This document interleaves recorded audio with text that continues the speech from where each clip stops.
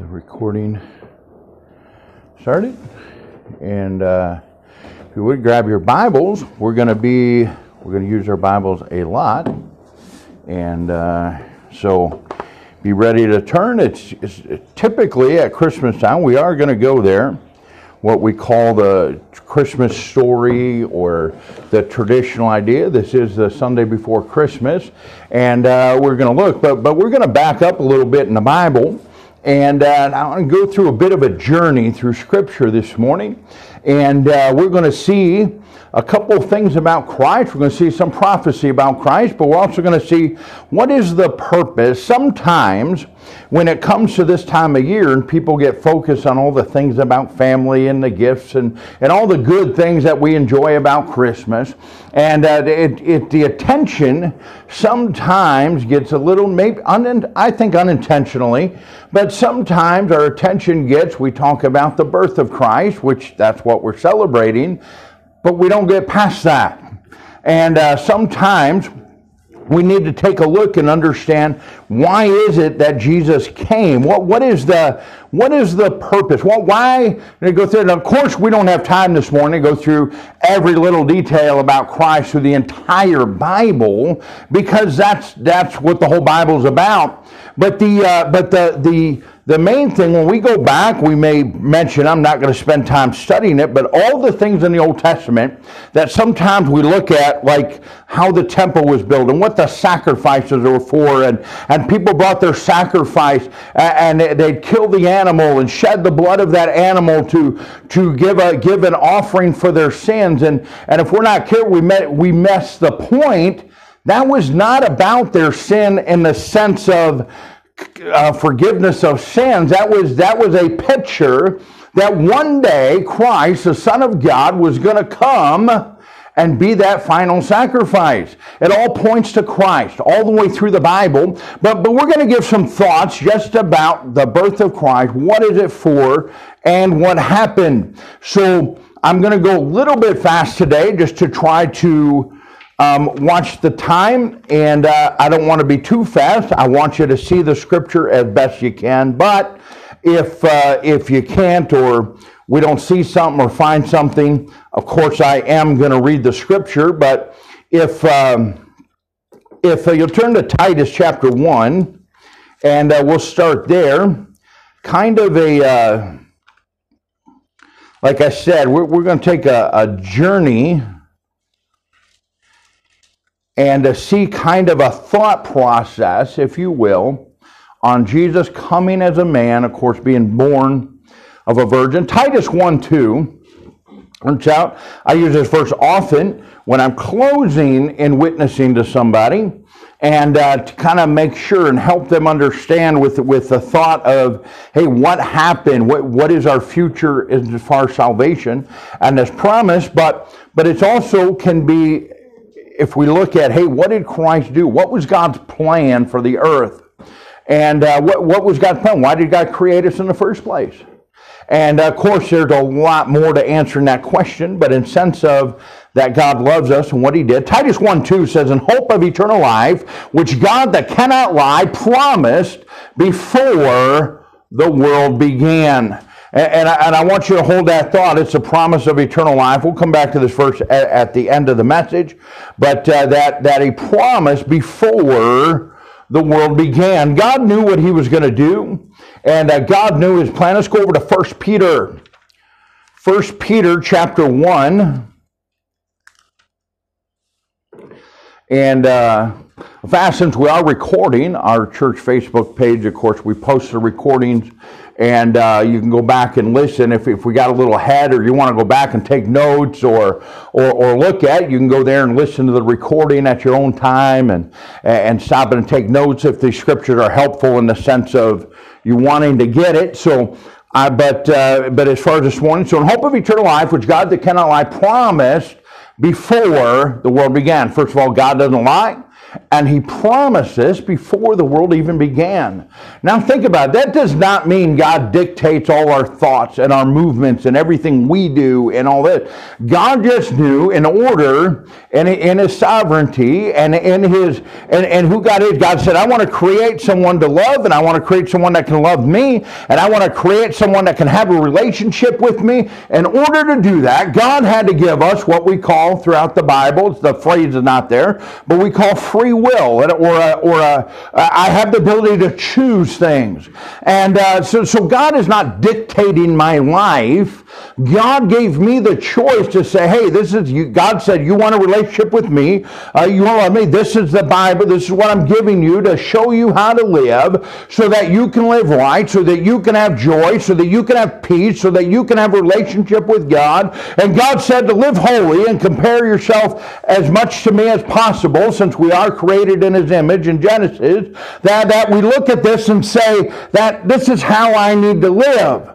But God said, if I force you to do it, there's no love there. There's no relationship there. So God gave us a choice to be able to choose on how we want to live for them. So part of that is coming to him in salvation, of course, after the sin. We'll talk about that in a minute. 1 Peter chapter 1. 1 Peter chapter 1.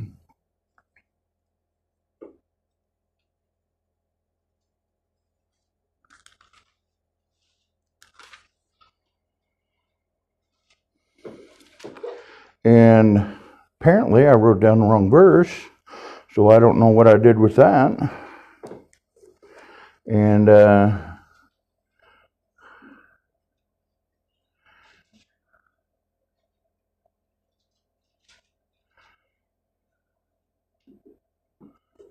I have no idea. I wrote the wrong verse. Let's go to 2 Peter. There we go. 2 Peter chapter 3. I don't know what I was looking at when I wrote that down, but 2 Peter chapter 3 and verse 9 says, the Lord is not slack concerning his promise, and many promises, we can do a study on that, but as some men count slackness. Says, but is long-suffering to usward, not willing that any should perish, but that all should come to repentance. Or the idea throughout Scripture, that word repentance, you could say, just means salvation, that we chose God, we believed in God. And but so he's not willing that any should perish, and that all should come to repentance. So God's goal after Adam sinned, of course, that God wants every single person in the world to be saved. Is everyone going to get saved? No, because of their choice. That back to that idea of free will, because God can't force it. If we were a created being in the sense of God dictating those things and just making it, we wouldn't have a choice. There would be no joy. There would be no understanding in our heart to, hey, what is God? We're just kind of like a robot and just doing whatever God makes us do, and there would be no purpose for pretty much anything in the Bible. That's it. The angels are somewhat now, the angels have some choice. We see that when Lucifer fell and became Satan. So they have an element of choice, but it's still not the same. They were created for a very specific purpose and as a being, but we were created different. We were created in God's image. We were created with a soul. We were created with a conscience. We were created with the ability to be able to choose. Let's go to Genesis chapter 1, and we'll see that. Genesis chapter 1.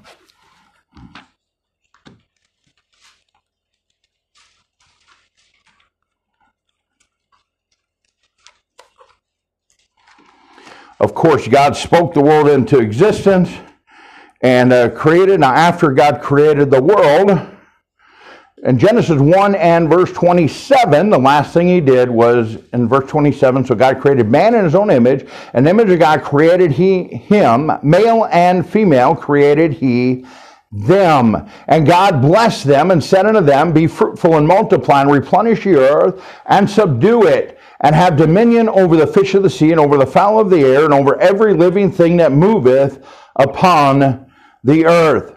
And then he gave the command, of course, and as you go down, and they could have what they planted, what God planted in the garden, and they could eat and everything. God just gave one thing. It said, of the tree of knowledge of good and evil, just don't eat. Don't eat of that one. He put one. And as, of course, we know the rest of the story, eventually Adam did, and Adam sinned, and God held him accountable in that place. We'll come back to that thought briefly in a little bit.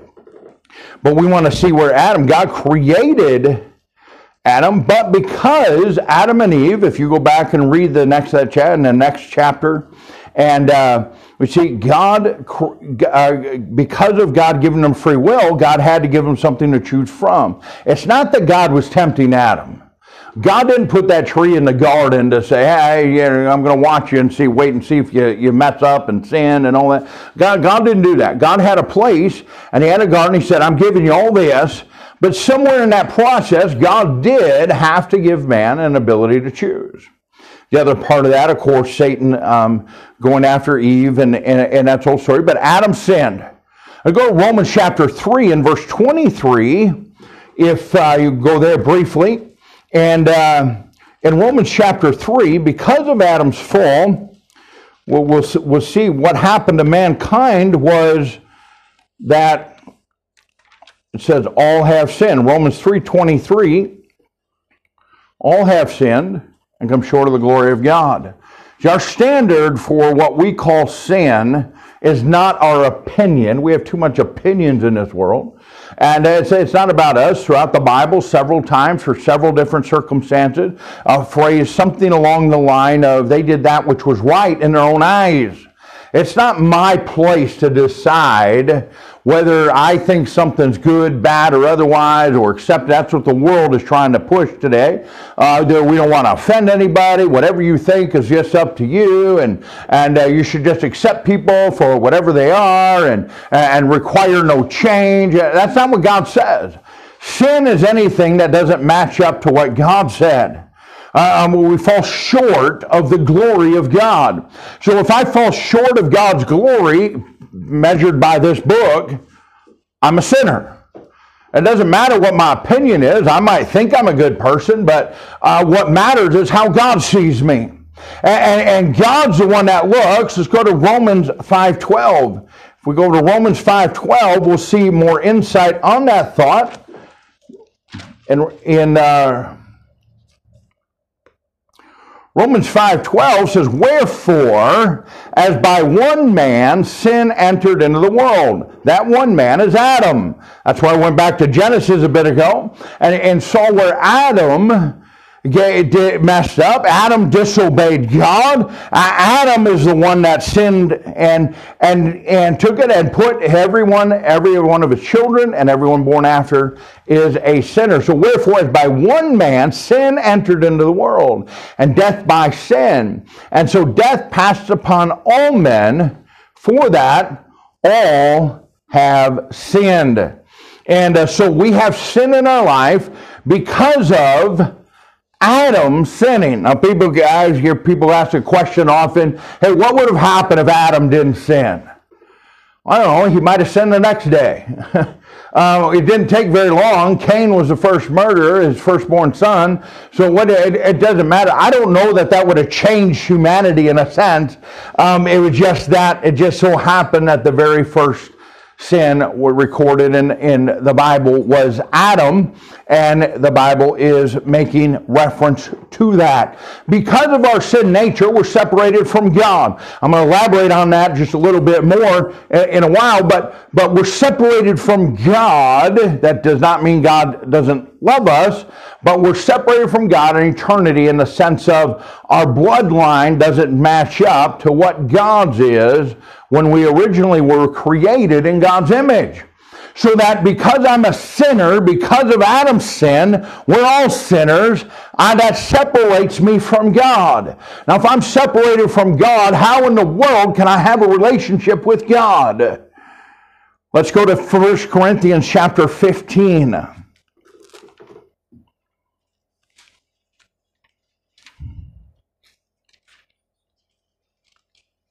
1 Corinthians chapter 15.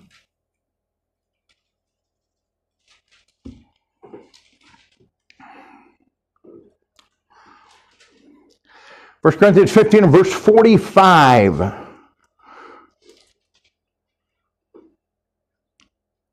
If you read above that, go back and read that in 1 Corinthians 15. Paul, through the inspiration of the Holy Spirit, is explaining the difference between our old man and new man, the difference between our flesh and our spiritual body. And so it says here in verse 45, and so it is written, the first man, Adam, was made a living soul. In other words, we got our birth. I'm a man, I'm a human being because of Adam. I'm born, sin is part of that, but I'm a man in flesh living on this earth because an offspring of Adam several thousand years later. So the first man, Adam, and was made a living soul. The last Adam was made a quickening spirit. And so referring to when Jesus comes in, we talk about a new birth. In other words, when I got saved, I got born again. So it's just like that beginning, like when God breathed life into Adam, he became a living soul. I was quickened by the Holy Spirit when I got saved. Spiritually, I became alive. And that's what Jesus came. Of course, a famous verse everyone knows is John 3:16. For God so loved the world that he gave his only begotten Son, that whosoever believeth on him shall not perish, but have everlasting life. And so God loved the world so much that even though people sinned, and sin only got worse. I mean, Adam sinned. It's one thing to say, hey, I created Adam, I created Eve, I planted a garden. God planted the garden. He didn't create it. He didn't speak it. God went out of his way to make that place for them to live in the Garden of Eden and put in. Adam turned around and sinned and disobeyed God. And God had to kick him out of the Garden of Eden, and sin only got worse from there. We don't go very far in Genesis 6, we see God was just going to destroy the earth with a flood. And so that's how bad, on a short time of history, that man got so wicked, God said, I'm just going to wipe it out and start over again with Noah. And but that all being said, even though God knew that, he said, I love the world so much, for God so loved. That's one of the things in our Bibles that we miss when these modern versions keep trying to change everything all the time. And I haven't looked it up. I don't know what they did in that verse. That's not the point. But one of the things, the little words, and people think, well, we need to talk more modern or more things than about. No, this is God's language. And one of the things you find throughout the King James Bible is little words make a difference. When John 3:16 says, for God so loved the world, that little two-letter word so is a descriptive word that says there's no way to describe it. You could have just said God loved people. You could have said, God loved everybody in the world. But that doesn't explain. God's love is something, we don't know how to describe it. It says, so God so loved the world that he gave his only begotten Son. But it was so that we could have eternal life. If we go to Romans chapter 5 and verse 8, Romans chapter 5 and verse 8, we see what God did. Even though God so loved the world that he gave his only begotten Son. Romans 5:8 has a similar thought, but God commendeth his love, or gave, or showed, or commendeth his love toward us, and that while we were yet sinners, Christ died for us. There was a price to be paid for our sin, and we'll get to that in a moment. Because we're sinners, the wage of sin is death. And so God said, hey, I love you so much that God's going to give us his Son to die for us. That's a big deal. Not just because of our eternity and our relationship with God, but it also explains God is. Now, an interesting thought on this is that we talk about God giving his Son. Well, who is his Son? Why is this so important? Why are the details so important? Go to John chapter 1, the book of John in chapter 1. And we see a little bit more. one that's been here for any time or listening to the recordings, I go here often, and we've preached on this thought before, and as far as who God is, but it's very important here. It says, God so loved the world, we saw in John 3:16. And in Romans 5:8, it says, but God commendeth his love toward us, in that while we were yet sinners. And then it says, Christ died for us. Notice it doesn't make a big deal about the distinction in that verse, but it's there. It says, God commendeth his love toward us. But then it said Christ died for us. Now, we've studied it here and been through it many times. I'm not going to go elaborate a whole lot. But we need to understand who this person is that died for my sins. John chapter 1 says, in the beginning was the Word, a name for Christ, and the Word was with God, and the Word was God. The same was in the beginning with God. All things were made by him. Without him was not anything made that was made. In him was life, and the life was the light of men. And so a couple of things. We see the Word, another name for Christ throughout the Bible. And he was with God, not only with God, but he was God. And that's important because when Jesus rose again, went back to heaven, he's sitting on the right hand of God making intercession for us. And so it's important. He was with God. He did what he did on earth. He died for our sins. He rose again. He's back in heaven with God, not only with God, as God, according to Hebrews 1, I believe it's verse 8, off the top of my head, when he sits on the throne, and God called Jesus God. And so you understand when it says God so loved the world, and then it says God commendeth his love toward us, and that while we're yet sinners, Christ died for us. It's the same person. Now, we go down to John chapter 1 and verse 14, where it says, and the Word was made flesh and dwelt among us. And we beheld his glory, the glory of the only begotten of the Father, full of grace and truth. So it says the Word, and Jesus, he became flesh. He left his power, now part of God. Now, God is still in heaven, and we've taught on this. We talked about it in the past. There's things about God that I can't explain. I don't understand in my little human mind, and we have to trust God and believe God, and it's God. He's our creator. He spoke the world into existence. It's okay that we don't understand everything about God. It's perfectly acceptable when it comes to explaining God to say, I don't know. But we believe what God said about himself, and we believe the Word of God. So as he came down, we understand that Jesus became flesh and dwelt among us. So we understand who Christ is in that sense. If you'll back up in the Old Testament a little bit, in the book of Micah, and one of the, we call minor prophets. There's nothing minor about them other than they're just smaller books in the Bible. But the prophet Micah in chapter 5, Micah chapter 5,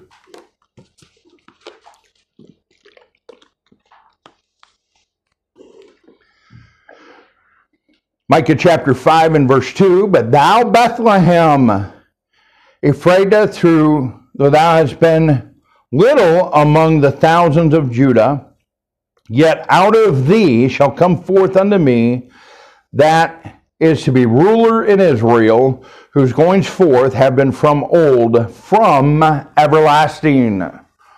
So somebody that has roots that are everlasting is going to be born in Bethlehem. And so a prophecy of Christ. Isaiah chapter 7. Isaiah chapter 7.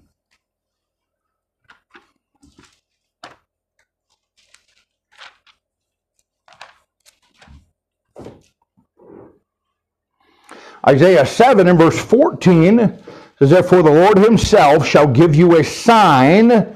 Behold, a virgin shall conceive and bear a son, and shall call his name Emmanuel. Several times throughout the Bible, we see it again in the New Testament. The Jews, the people of Israel, they needed sign. Now, some of it wasn't their need as much as God giving it to them. Sometimes they just kind of needed it. But throughout history, in the short version, I'm not going to elaborate in time and doctrine, but another thing throughout the Bible, understand the children of Israel were God's people.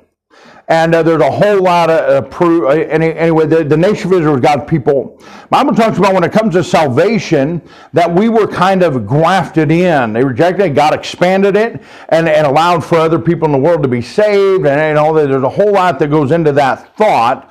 And the reason I bring it up is throughout history, throughout the Bible, God's attention, everything God did is going to go back to Israel.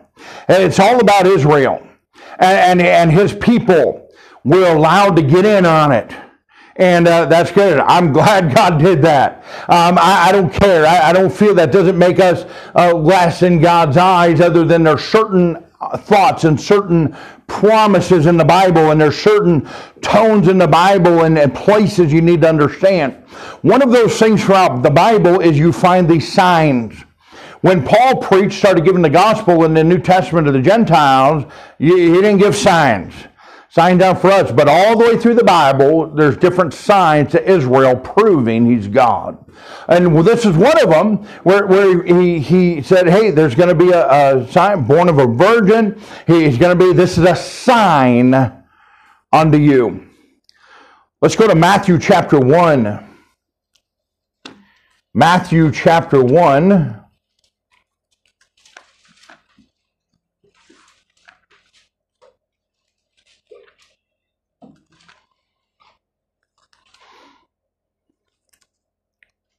Matthew chapter 1, starting in verse 18. Now the birth of Jesus Christ was on this wise, when as his mother Mary was espoused to Joseph, before they came together, she was found with child of the Holy Ghost.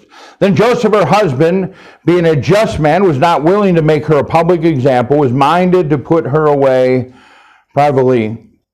But while he thought on these things, behold, the angel of the Lord appeared unto him in a dream, saying, Joseph, thou son of David, fear not to take unto thee Mary thy wife, for that which is conceived in her is of the Holy Ghost, and she shall bring forth a son, and shall call his name Jesus, for he shall save his people from their sins. And all this was done that it might be fulfilled, which was spoken of the Lord by the prophet, saying, behold, a virgin shall be with child, and shall bring forth a son, and they shall call his name Emmanuel, which being interpreted is God with us. That's where we just read in Isaiah 7:14.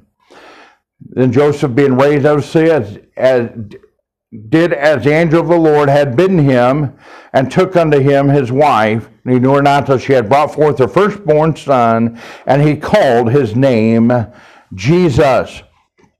And I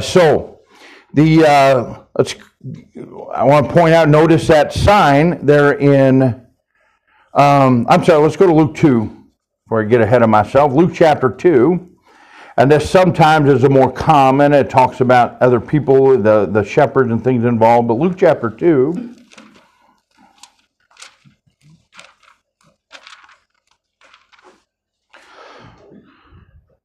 Luke chapter 2, starting in verse 1, it came to pass in those days that there went out a decree from Caesar Augustus that all the world should be taxed. And this taxing was first made when Cyrenius was governor of Syria.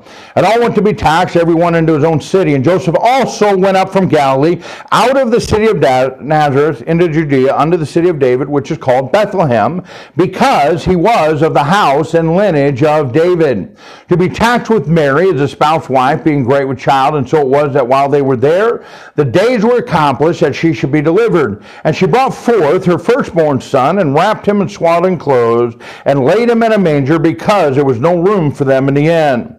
And there were in the same country shepherds abiding in the field, keeping watch over their flock by night.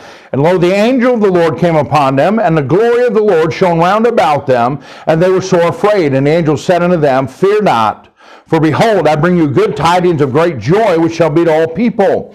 For unto you is born this day in the city of David a Savior, which is Christ the Lord.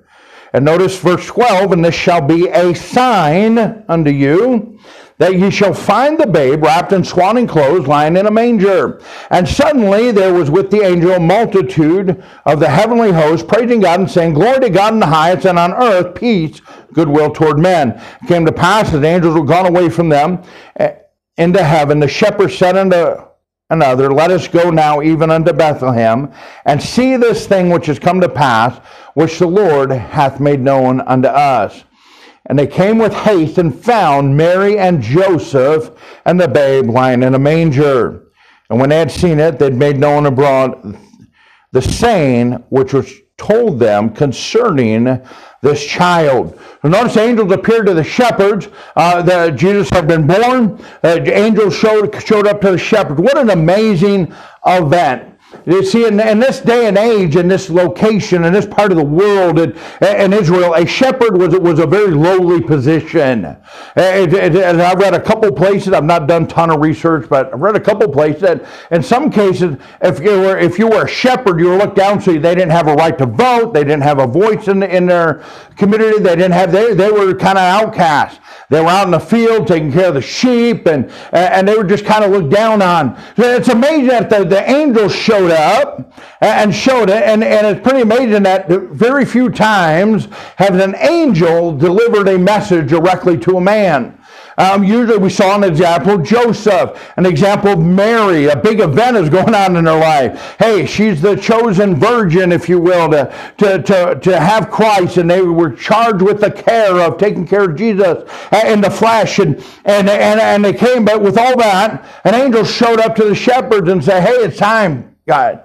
I wish the Bible would elaborate more. Maybe in heaven we'll get to meet the shepherds and find out what was it about these shepherds that God chose. But I think it was more of a teaching idea. And this is sort of my opinion that they were outcasts. It wasn't broad. It was not a grand entrance. Jesus didn't come to establish a kingdom on earth. He was born in a stable, and hardly anyone knew about it. The shepherds were the people that were lowly and outcasts, and maybe, and just maybe, this is just an opinion, but maybe because the shepherds, after they saw him, they went out and said they made known abroad. They went out and told everybody. Now imagine these people out in the middle of work. Your job is out in the middle of the field. You're kind of an outcast of society already. Nobody cares about a shepherd. Nobody wants to talk to a shepherd. And now these shepherds are coming around telling everybody, hey guys, an angel appeared to us and told us that Jesus was born. Now it's not less of a blessing for those shepherds. But when they came out, hey, how many people likely listened to what they had to say? Now, God wasn't trying to minimize his message in that regard. I think if we find later on throughout Scripture, we find many times that Jesus saying, hey, I'm not ready yet. My time's not come. This is not the purpose of why I'm on earth right now. Remember when he healed the leper, he healed a blind man. There's more than once where Jesus told somebody, hey, healed you, don't tell anybody. Just go your way, do what you need to do, see your family, go tell the priest, but don't tell anybody. Of course, that person went out and told everybody. And so this isn't about minimizing the credibility of the message. This was about Jesus giving something to the shepherds that no one else had, but at the same time, Jesus wasn't ready. Jesus wasn't here for a grand entrance. Jesus wasn't here to be king in the world. Jesus wasn't here to point everything on him. At this point, he came as a baby to be born as flesh so that he could grow up and do what he came here to do. But notice it was a sign. The other thing is they came and found him. Angels came and said, this is a sign. You're going to find the baby in a manger and wrapped up in swaddling clothes and laying in a manger. They went, they found Mary and Joseph and the babe laid in the manger. Now, finding Jesus is not difficult. Getting to Christ is not difficult. God gave us everything we need in the Bible to get somebody to Jesus. Jesus is not a great mystery. The mystery is about who God is, and because he always existed, yes, there's things we don't understand. But as far as salvation, as far as coming to Christ, as far as what Jesus did for me, it is not a great mystery. And so that he came, that he was born in a manger, he was born as a child. Jesus came as flesh, and John 1:14, that the Word became flesh and dwelt among us. Let's back up a moment back to Matthew chapter 1. Matthew chapter 1.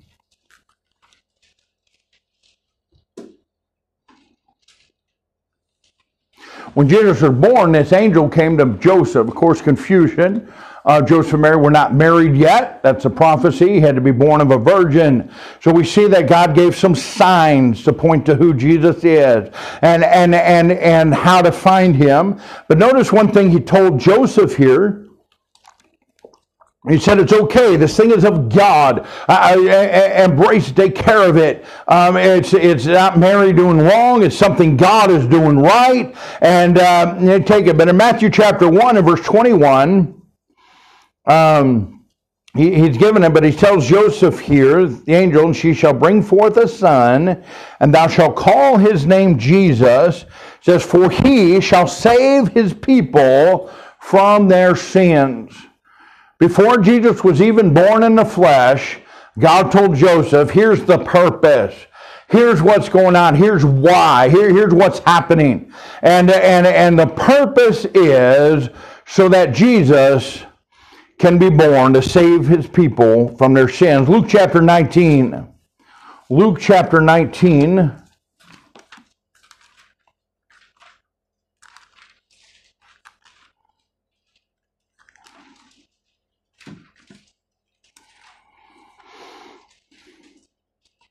Luke 19 verse 10 says, for the Son of Man is come to seek and to save that which was lost.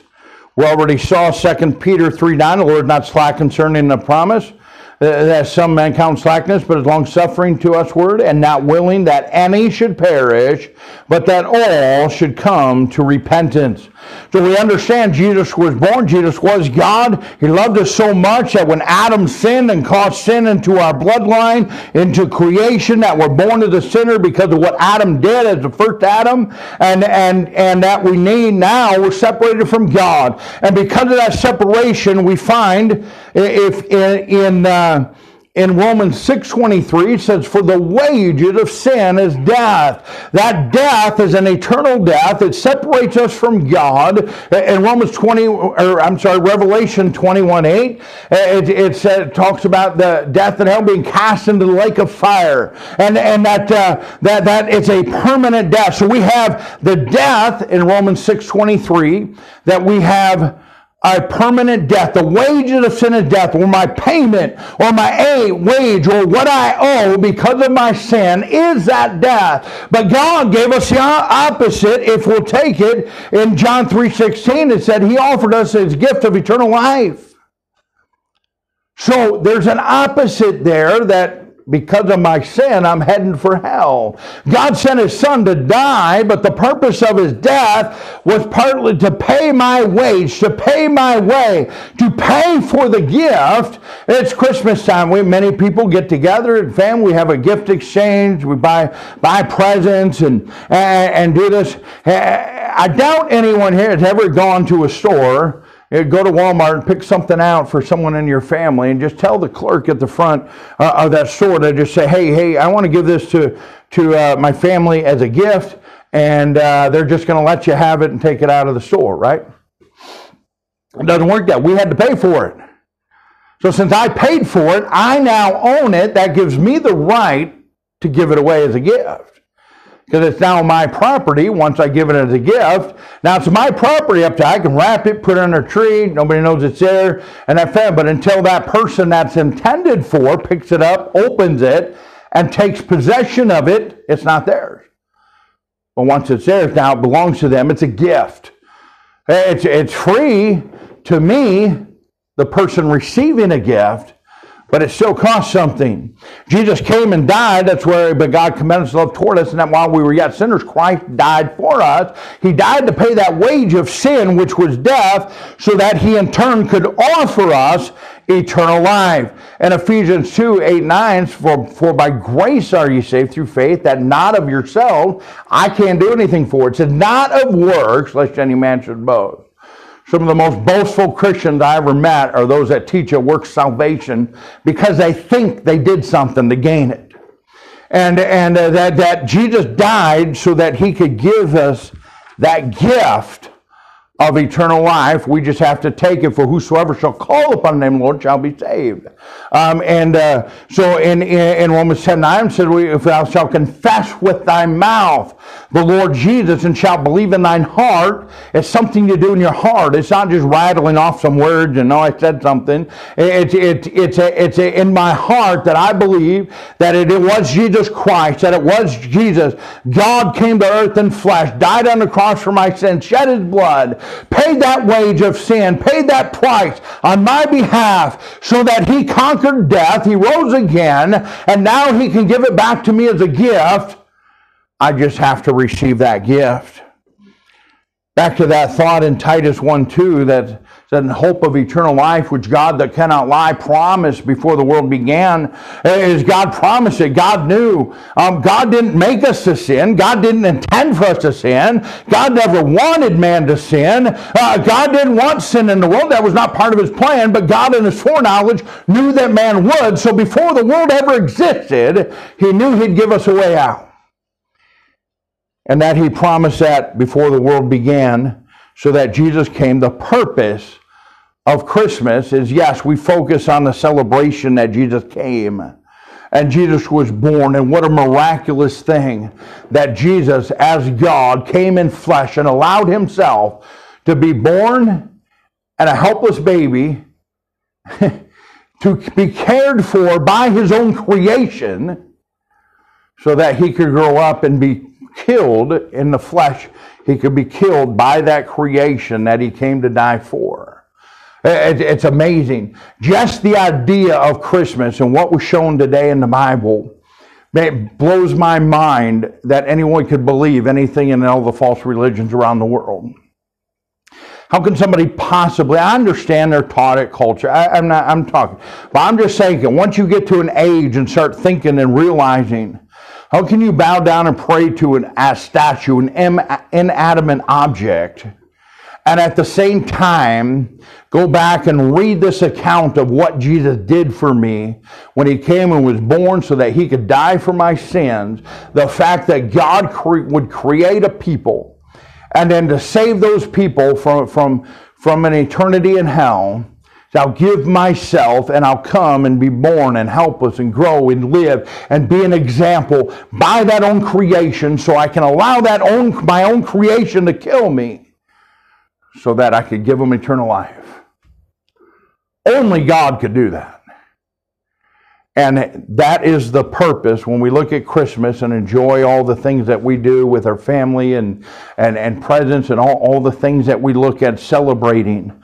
I understand Christmas was way more than just, a baby was born and it was miraculous and we call him Jesus.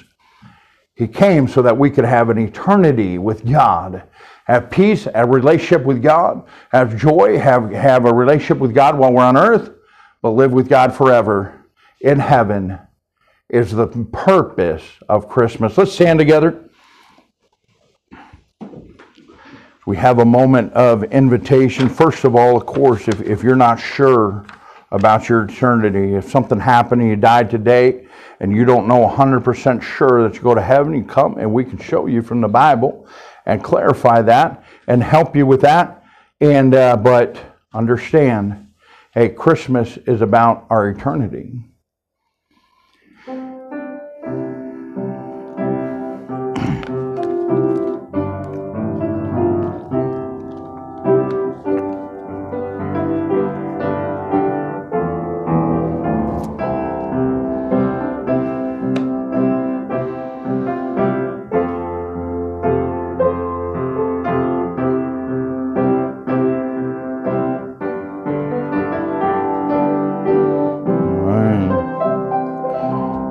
Let's close in prayer. God, I thank you for this day. God, I thank you for giving us your word. God, I thank you for giving us the details in the Bible so that we know how to come to you and have a relationship with you. And God, I thank you for this time of Christmas that we celebrate when you came, but that we understand that it's all about salvation. God, I pray that you'll help God this week. Give us safety and travel safety as people meet and get together and gather as a family. God, I pray that you'll, God, help us and help us to be that witness and testimony for you. And thank you most of all for sending your Son to die in our place so that we could have an eternity with you in heaven. In Jesus' name, amen.